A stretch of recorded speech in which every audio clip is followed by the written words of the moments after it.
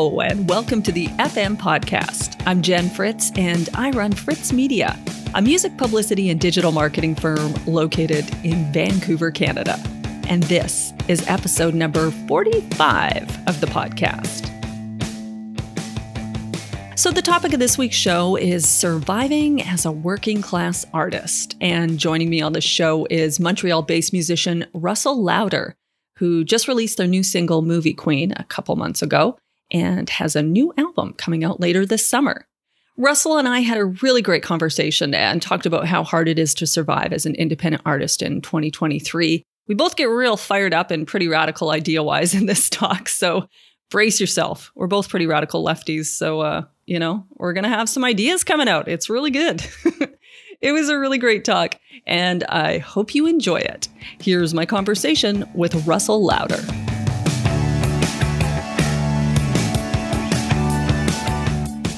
Well, hello, Russell. How are you doing today? I'm doing great. How are you? I'm feeling pretty good today.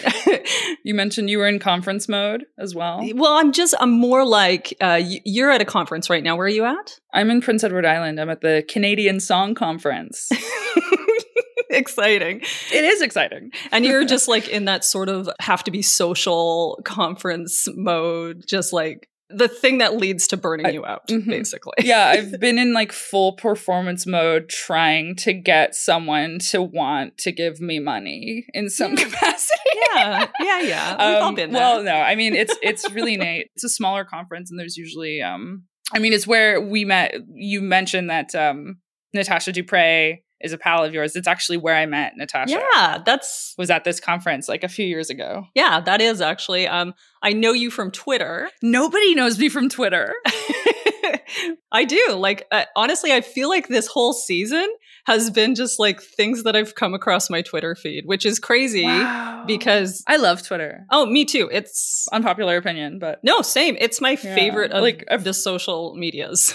It always has been. It kind of feels like it's where my anecdotes go to die, but then I can go back and look at my anecdote graveyard. Yeah. And I know. Yeah. And I get upset sometimes because I'm like, guys, that was really fucking funny. They missed out. It's not, we're not the problem. No, that's where I land with it. So of course it's basically the algorithm. It's Elon's fault, I think. Elon who? Who are you talking about? My mom was trying to talk to me about Elon Musk and I pretended I didn't know who he was. Oh, that's a funny bit. I really like that. That's really funny. Oh, man. So, yeah, we know each other from Twitter. We have a mutual friend, music supervisor Natasha Dupré, who is one of the loveliest people in the Canadian music industry. Yeah. Everybody. Major gem. Everybody loves her. For those who don't know you, including myself, why don't we start with, like, how did you get your start in music? And, like, how did your career in music start? Well, it was unexpected, I guess. I had initially started off my sort of creative life as a young performance artist, and I was a photographer, and I was touring around Canada doing festivals and kind of apprenticing under other performance artists who were a lot more established. And I was really interested in the art world, and then I became a bit disillusioned with it, had a bit of a shift in headspace, and I just went to Iceland for a few months when I was about 19. And I taught myself how to record there. And then from then, I just kept developing songs. They were more experimental, kind of cinematic pieces. And then I started writing pop songs a year or two later. And they started to get some traction. And I randomly got this interview with, back when Vice still had that electronic music blog, Thump. They did like a feature on me as like this person making cool electronic music in PEI of all places. Oh, that's cool. Yeah, it was cool. And it made people think I was a lot more established than I actually was. Because at that point I had like written a grand total of like 4 songs. Like it was not a lot. Well, that's the name of the game, baby. Exactly. So I got invited to play. I was going to go to Berlin to go to art school. The same week, I was asked to play a festival in Fredericton called Flourish Festival. Yeah. And I just had a gut feeling that I wanted to do that. So I did. And then that turned into a tour while I was on the road, which led to me getting booked, like booking other shows. Yeah. Like I just kept touring basically for 2 years straight. And then I met my label at this conference in PEI, fast forward to 2018. And then I signed with them, and I've been with them since. That's the Cliff's Notes version. And that leads us to where we are now. Yeah. Was that a little, I don't know. I tried to pare it down. I have debilitating ADHD, so it's hard for me to like have a linear narrative about basically You know what? anything. So do I. So I Oh, great. Yeah, so I totally understand. Don't worry about it. I Like love that. you should have seen me rushing to get everything ready for this interview. I wish you could. I know this is going to be a podcast, but I just want people to know that my current mic stand is a Sugar Twin holder from the hotel room I'm in. I'll send you a photo because it's just like, it was a moment where I was like, fuck. Like I was trying to find a mic stand, and then I just dumped all the Sugar Twin out onto the fridge, which I'm going to deal with later because it's making me nervous. But anyway. That's okay. My computer is currently on top of a recycling box, so... Good team. Yeah. It's so funny because I usually record at my office. I share office space with a recording studio. So they normally have like a studio that I can use. Right. But not today. So I'm actually at home. So I'm like, oh God, what's going to happen? Oh man. We're doing it. So anyway, the topic for this week's show is surviving as a working class artist, which is obviously a topic that I think many artists can understand. I mean, if they can't or they couldn't, they do now because of the pandemic. I think the pandemic really brought that topic to light. And you've talked about the subject quite a bit, especially on Twitter, as I mentioned, which is a kind of what led my grumpy old man. Yeah, I know, but that's kind of what led to me going, that would be a good person to talk to about this. What are, just generally some of the challenges that independent artists face these days? I can only really speak to myself and also acknowledge that I'm weirdly, even though let me just dial back. The main issue is that our different streams of revenue that we're supposed to be kind of counting pennies from and accumulating income from are no longer making us any money. Right. Yes. So that's let's start there. That's the biggest problem basically is that the thing that you make for people to consume and enjoy, you don't make money from. Yeah. Like people, like music is free. Yeah. Music is free now. Yeah. Which is bananas because it's like, I don't know exactly how much the album I'm currently finishing is going to cost, but I'm going to estimate it's around 30,000 if you include like the factor grants, the unpaid studio time, the endless editing. You know what I mean? It's just like the PR, all of the things that go into creating and promoting a collection of songs is so insanely expensive. And there is just like, it's insane that I'm releasing an album right now. I'm like, what? Why are we doing this? This is just like business. Like, obviously I want to. Yeah. I love an album. I'm a musician. I was like, I'm going to make albums. Of course. Forever, apparently. But from a business money-making capitalist standpoint, I'm like, wow, this is a great way to like stay poor. Well, or kind of stay in the system. Yeah, I mean, and I think that, not just musicians, I think a lot of people in the music industry feel that way right now. Like this seems like a losing game, like especially in Canada, where I feel like it's not an industry that's only held up by grants from the government, where if you actually took that funding away, the entire industry would collapse. Absolutely. That's probably not a good... No, and I don't even think that, I think initially, like, so my parents are sort of like 1960s, 1970s Montreal artists. Oh, amazing. People. Like my dad ran a printing press. Yeah, like I'm 27, but all my siblings are like in their mid 40s and like sort of a weird intergenerational baby. So hearing my dad talk about what it was like to get a grant with the Canada Council when he was a young artist was like, you said you were an artist and then they gave you money. Yeah. Yeah. So there was a time where it was a little bit more democratized, for lack of a better term. And now...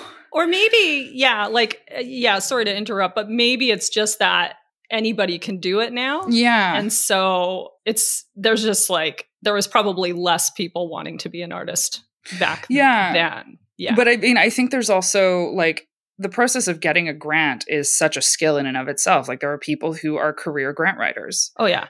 Because it's such a specific language. It's its own hustle of like getting money. Yeah. So grateful that the grant system exists. However, I still think it kind of just reinforces the same class issues that it was kind of designed to address in the first place. Yes. Which is that like people who get grants either have time to sit around writing grants, or they can hire people who write grants, or they have a team that writes grants for them. And I say that as someone who's on like an indie label who has fully gotten me grants. Like, yeah. And even still, it's like the grants don't pay for living expenses. They pay for the project expenses, and usually not all of the project expenses. It's usually just a portion. Yeah. So no, that's true. Actually, we just did an episode a couple of weeks ago about grant writing. Mm-hmm. One of the things that we talked about on that one, and also actually on another episode,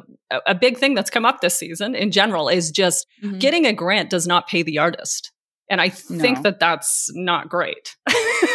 Yeah. No, it's ridiculous. And it's also, I don't know the ins and outs of the grant system, so I'm not going to say any absolutes, but I don't think I don't think that the socioeconomic status of an artist is taken into consideration when grants are being given out as much as it should. 100% agree with that. Like, especially like when we talk about like the diversity isms in the music industry, we talk about sexism, racism, heterosexualism, all of these things, but we never really talk about classism. No. Right? Like that's not something that gets addressed. Like, why do you think that is? Probably because a lot of poor people are either too tired because like working class, it's exhausting. Poverty is exhausting. Yes. There's a lot of shame, I think, and stigma attached to poverty. There's a lot of blame. And when, people who openly talk about living in poverty or living in any kind of precarity bring it up, it's often the blame is kind of put back onto them. Mm-hmm. Yes. That's also something that is internalized because of capitalism, because of all these, Yeah, it must be something I'm doing wrong. I'm a failure. I'm not hustling hard enough. But it's like I've been working, well, now I'm down to 2 service jobs, but I was working 3 service jobs for the past 5 months. And like I kind of, talking to my parents about this kind of thing, they were part of a time where it was super cheap to live in Montreal. It was, like money wasn't plentiful for them ever because they were artists or, young single parents, but they could make a living though. Yeah, they could make a living. There was enough. They somehow found enough. It was never that bad, but I'll be working. I'll have my head down. I haven't seen my friends in weeks. And then, eventually someone's schedule aligns with mine and I'm able to like have a hangout with another friend who's in a similar position. And we're like, this is insane. Yeah. This is like, I don't think it's actually been this bad in a really long time. Like, I don't think we're just being whiny babies. I think this is actually like bonkers that we have to work this hard to keep our heads above water. And like, we're making nothing.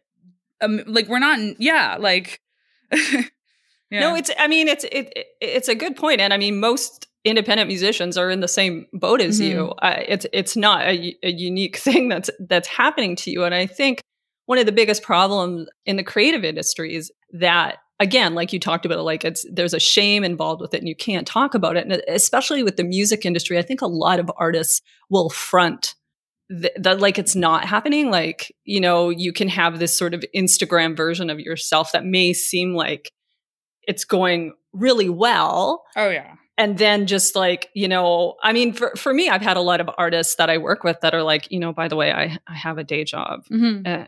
And it's like they're embarrassed about it. I'm like, listen, most artists I work with have a day job, maybe 2, maybe 3. Like, It's a very weird thing. It's almost like you said, people just are too shameful. Or scared to talk about and like, it. I don't think I'm special for having a bunch of jobs. You know what I mean? Like, I think that it's like being working class sucks, and it is hard to make money in the music industry as an emerging artist or an independent artist, and it always has been.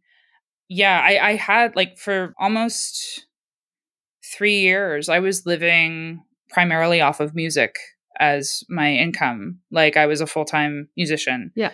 And that was because I was getting Sound Exchange royalties because of CBC Radio 3 plays. But when that deal with Sirius split, so many artists had that same problem. Exactly. So, and that was also at a time where, I had just gotten out of this relationship, and I had actually been experiencing some housing precarity as a result of it, just because of the timing that had happened. It's been on my mind particularly, like a lot more, because it was that level of precarity was such a compounded experience by two epic things happening at the same time. Yeah.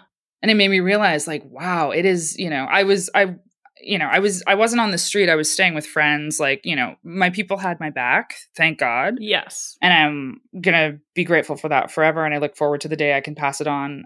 But even coming out of that level of housing precarity, the financial catch-up game I had to play, like, people don't realize how expensive it is to be poor. Yes. Like to come out of a situation where you have been knocked on your ass. And it's like, poverty is not your fault.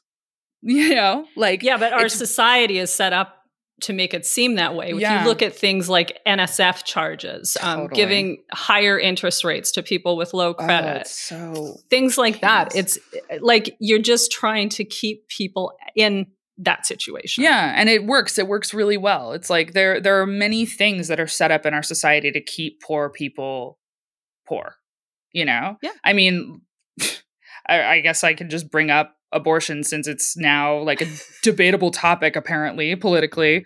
But I mean, the reason I think that that's being brought up, as well as like misogyny, is because that is a 100% effective way to keep a deeply impoverished working class, is like banning abortion. It's true. Right? You take away the choice. Mm-hmm. That's just, exactly. Yeah.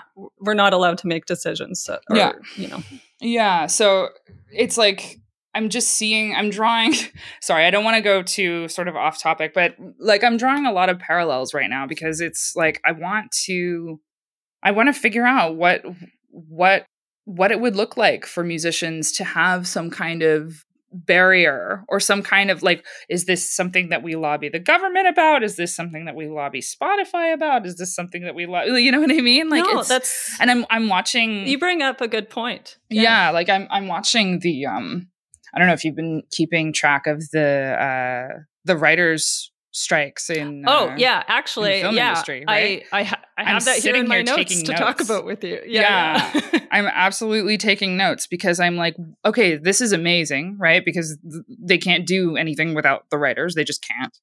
But in the music industry, that's a lot more difficult. Like if musicians were to lobby against big streaming platforms, it would be so much more difficult, because we can't just take our music off the platforms, because then we're dealing with distributors, we're dealing with like it's too complicated.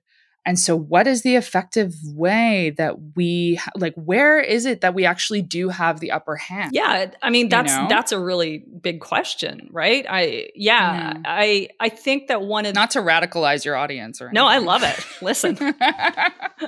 I'm as left as they come, so this is very exciting. I was going to say you're okay, great. Very exciting. I'm like, let's burn it down. Yeah, dude. Anytime. I'm so excited. Yeah, like particularly with the writer's strike, I think that like even if we just start with some workable solutions that would make musicians' lives better here in Canada, like what about a union that actually does something for you? I know, like how, like I'm just gonna Google right now how to start a union, and I'll get back to you. Okay. Just give me 5 minutes. If you could get on top of that, that would be great. Yeah, I'm on it. I'll add it to my list. Yeah, because like I think that there is a musicians union, but I don't think it does anything really. I think it's just called a union. But it's not really a union? Is that shady? I don't know. Well, it certainly isn't working as effectively as where are my benefits? The writers union in Hollywood. So yeah. That's the kind we need. But those are the questions that I'm thinking of. It's like, okay, this is clearly not an individual problem. Yeah. So it's not going to be an individual solution. Yeah. At the same time, I'm like working a bunch. So it's, it's a little hard to want to add starting a revolution to my list. But if no one else is going to, this is my whole life, Russell. This is like me every day, just getting mad at everything and just going, well, if no one's going to do anything. So and tired. then I'm just like, but I'm so Maybe tired. I'll have a nap and I'll feel better. And then I'm like, but that's what they want. They want me to have a nap. They don't want me to have a nap. They don't want you to have a nap, Jen. But they want me to be like so beaten down that I won't do anything. Totally. Yeah. No, it's like straight up like, I don't know. I don't want to. The most radicalized podcast episode I think I've had, and I enjoy it very much. Oh, well, that's good. That's good. Yeah. So, yeah, you touched on this like a little bit, but obviously the biggest problem is that working class musicians just don't make any music off their money. They don't make any music off their money, and they don't make any money off their music. Damn it. My money off their music? Is that what I said? But it works. Oh my God. They don't make any money off their music. Good job, Fritz. Mm-hmm. Which differs like even from say like 15, 20 years ago. You could actually make some money from your music. What are some other sources of revenue that help musicians to, kind of stay afloat these days other than making music money? I almost said it again, making money from their music. So like outside of of just music altogether? No. Just like outside of like Spotify giving you money. What are some other ways you make money? Spotify gives me money? Yeah, I hear Beyonce gets paid well from what I understand. Oh, well, good for her. Yeah. I mean, I do love that for Beyonce. Yeah, so I mean, sync licensing is a good thing to mention because it seems to be one of the only ways that musicians can make money now. But I'm also wondering if that's going to be a viable income stream in 10 years because of the way that streaming is working out. Well, right? Yeah, and I mean, that's part of the writer's strike right now, too. Yeah, it's like, yeah, exactly. It's like, it's giving Spotify, right? Yeah, it is. Yeah, but for now, it is juicy when you can get a nice little placement here and there. I mean, like I've gotten a couple of placements, nothing that's been like majorly life-changing, but it does generate some like passive income here and there. It's like nice to get a little SoCan situation here and there. But it's not something that you can really count on. You can't really know when to expect that money, at least for a year, 6 months at least. No, it's true. So there's that. Gigging. Touring? Yeah, well, I mean, touring itself is so expensive because of inflation, at least in Canada. So I haven't, I was a touring artist. Like that was my thing for the first like 3 years of my career. That was all I did. Yeah. 2.5 years.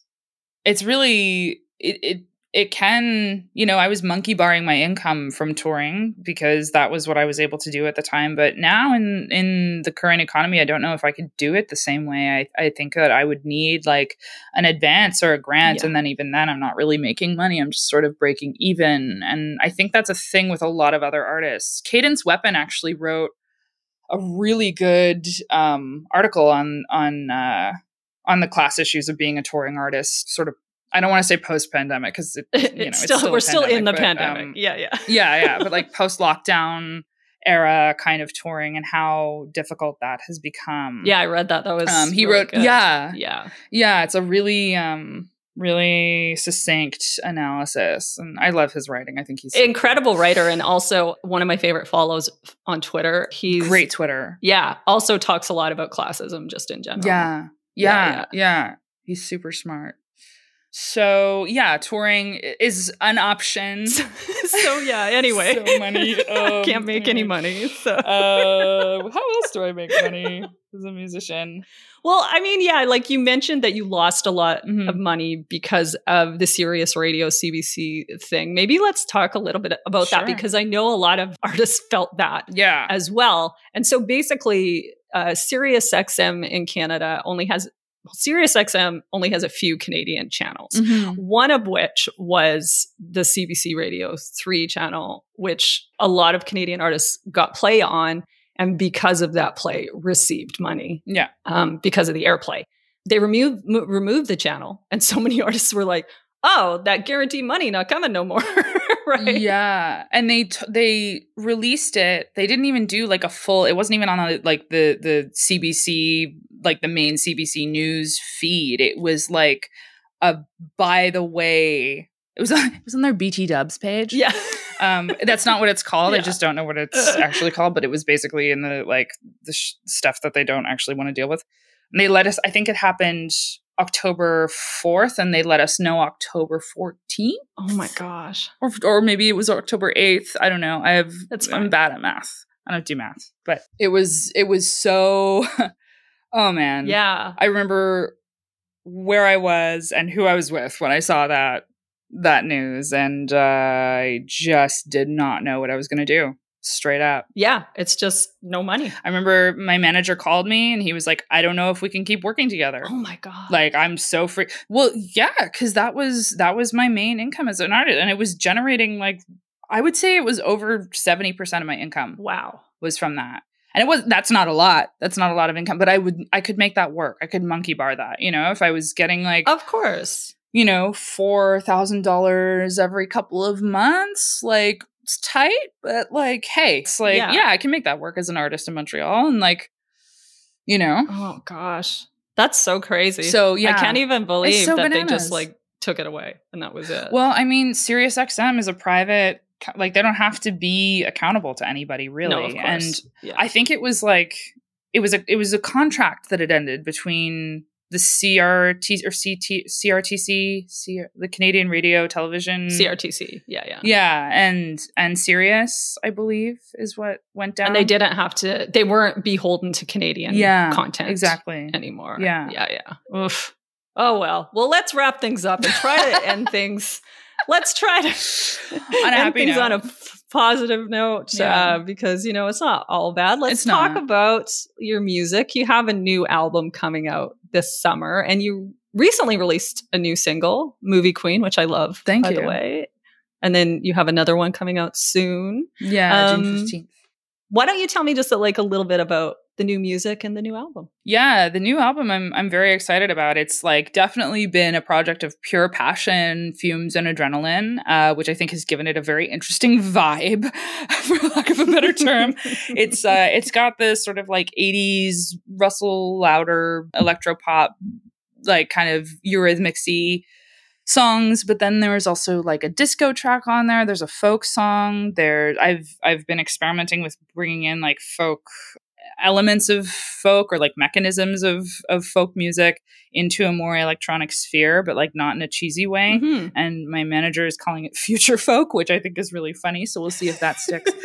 But it's an album where it's a lot of musical ideas that are somehow talking to each other and working in a way that I just did not expect. Like I never come into an album being like, this is what I'm going to create. This is how I'm going to do it. It's just sort of like, wow, okay, brain. Yeah. It's a total ADHD brain, right? Like, yeah, it's big ADHD mode. Yeah. I love it. Do you have a release date for the new album yet? It's set for August. Okay. Something. Okay, so look for that in August. It's in my Google Calendar. It doesn't matter. It's okay. August is great. August is great. All right. Well, this seems like a good time to head on over to our fresh content segment. Every week on the show, we discuss our favorite piece of music content for the week. And we always like to start with a guest. So, Russell, what do you got? Yeah. So there's this documentary that I remember watching on my first tour as a musician at this festival called Flourish Festival. And they were screening this documentary. It was in 2017. I think the documentary is 2016. And it's called Etude, like ETTU, dude. Yeah. And it's a documentary on the post-industrial London, Ontario DIY music scene. Cool. And so it's all these working class punk and noise and like just amazing DIY musicians. But like the documentary is more about the community and people making it work in this really kind of challenging socioeconomic situation. Yeah. It also like it has elements. What am I trying to say?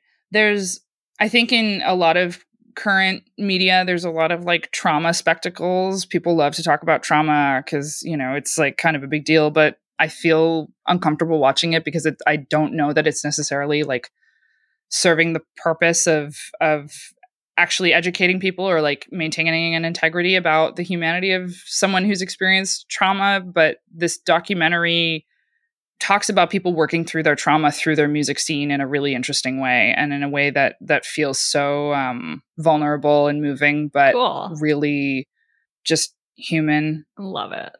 It's also all in black and white. I love a black and white situation for film. So that adds a really beautiful kind of verisimilitude to the whole thing. Do you remember where you watched it? Like, how could people watch it? Yeah, I should rewatch it. I haven't watched it since, but I remember it really impacted me when I did. I can Google it if you can't remember. I mean, I think it's on, here, let me just like, yeah, so it's on IMDb, but I don't know, you can't watch shit on IMDb.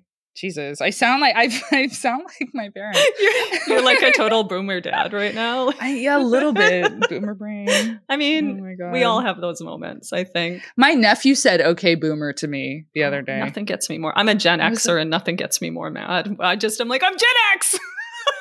Yeah, so I'm like a millennial sun, Gen X moon. Boomer rising. Exactly.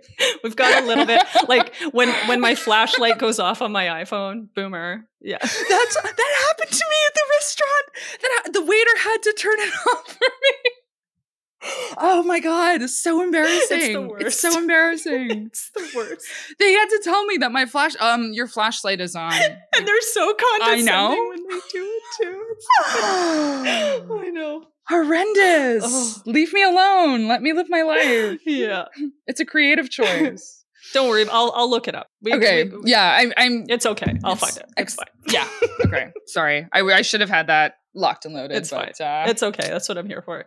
Wait, do you have a creative thing? Do you have fresh content? Yeah. Fresh content? Yes. So mine is, I'm going to do a podcast, which I guess is kind of weird because to recommend another podcast, but right. I'm sure that our listeners listen to a lot of podcasts, so I guess that's fine. Yeah. But I'm going to recommend the podcast 60 Songs That Explain the 90s. Have you heard of this podcast? Do you know? No, but I'm already intrigued. It's hosted by music writer Rob Hervella, who he writes for TheRinger.com. And it's basically exactly what it sounds like, except for he's gone over 60 songs. And I think he's aiming for like 120 at this point. It's an interesting podcast. He kind of like doesn't just explain the song, but he just does a lot of like riffing and talking about his life. And and it's so it's sort of like through his lens. Yeah, exactly. A little bit. Exactly. Through his experience of the 90s. That's interesting. That's cool. Yeah, it's really interesting. So you kind of have to get into the groove with it because at first you're like, what the hell is this? Like he's just talking about being a kid and listening to this song for the first time. But then it's kind of cool. So my one is, I just recommend that podcast overall. But a couple weeks ago, he did the song Nirvana Smells Like Teen Spirit, which is basically the quintessential 90s song. That is the one song that if I was asked what song explains the 90s in general, I would probably just pick that one. It's really good. I haven't heard it. Oh my God, that would be so I'm just funny. kidding. Listen, I honestly, so many of my clients are younger. I expect anything at this point that like just like anything that comes out of like Gen Z, I'm fine. Okay. Like it's fine if you don't. I mean, I grew up with it. Right. But yeah. Someone asked me who Christina Aguilera was recently, and I dissociated right in front of them. Well, that's me talking about like anything in the 90s, or when someone says, oh yeah, my dad really likes them. Oh yeah, my parents are into that. Yeah, which happened. I was talking about. I love Bruce Springsteen so much. I was talking about that the other day, and that's what they said to me. I'm here for you. It's fine. It's fine. Okay. Is it? I'm over it now. Is it fine? It's. I'm. Anyway, it's a really good episode. It's from a couple weeks ago, and it includes an interview with Courtney Love, who is my fave. So she is as crazy as you expect her to be on that. But I love a good Courtney interview. She's so cool. Yeah. Oh, I love her so much. Yeah, totally. So that's my recommendation. And I'll have links for both of those things in the show notes for everyone. And I guess, yeah, that's it. Thanks so much for joining me today, Russell. We've talked about the album, but is there anything else you want to plug? Yeah, well, I'm non-binary, so it's weird to say I'm in the program, but I got into the Women in the Studio program through Music Publishers Canada. So it's not just for women, obviously. It's for like non-binary. It's always difficult with the language. Basically, anyone who's not a cis dude. Anyone who's not a cis dude. That's what it should be. I was like, you should just say like no cis dudes. Like just say that. Like go for it. But I think they. I know. Anyway, we're talking about it, and they're super receptive. But no, it's a really, really cool program through Music Publishers Canada, where I'm going to be kind of put through a 6-month-long with 5 other producers. We're going to be put through a 6-month-long sort of accelerator program geared towards like learning about the more technical and business aspects of music production. And I'm going to be working more. I'm hoping to sink my teeth into some composition and kind of work with other artists in that capacity. So that's going to be really exciting. That's the other thing I'm excited about. Right on. And where can people find you online? I'm at Russell Louder, RussellLouder. And it's my real last name, I promise. All right. Well, have a good rest of your day. Bye. Thank you so much for having me. Bye.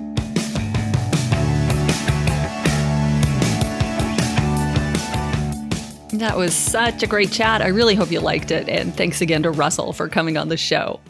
Thanks so much for listening to the FM podcast. If you like the show, please tell your friends and give us a rating and review in Apple Podcasts. Hopefully a 5-star one. That's what we like to see. It really helps people find the podcast. And if you can take the time to do it, we'd really appreciate it. The FM podcast is produced by Fritz Media with production assistance from Carla J. If you want to learn more about Fritz Media, check out our website at fritzmedia.ca. And you can follow us on Facebook. We're at Fritz Media, and on Instagram and Twitter at Fritz_media. And if you want to learn more about the podcast, go to thefmpodcast.com. A big thank you to Said the Whale for providing the theme music for the show, and you can find them at saidthewhale.com. Okay, so we're going to go out with our song of the week this week, which of course is a song from Russell. Here's Movie Queen. I can feel the weight of the world on my shoulders. And I've never been known for my grace. Light a cigarette, breathe it in, let it smolder,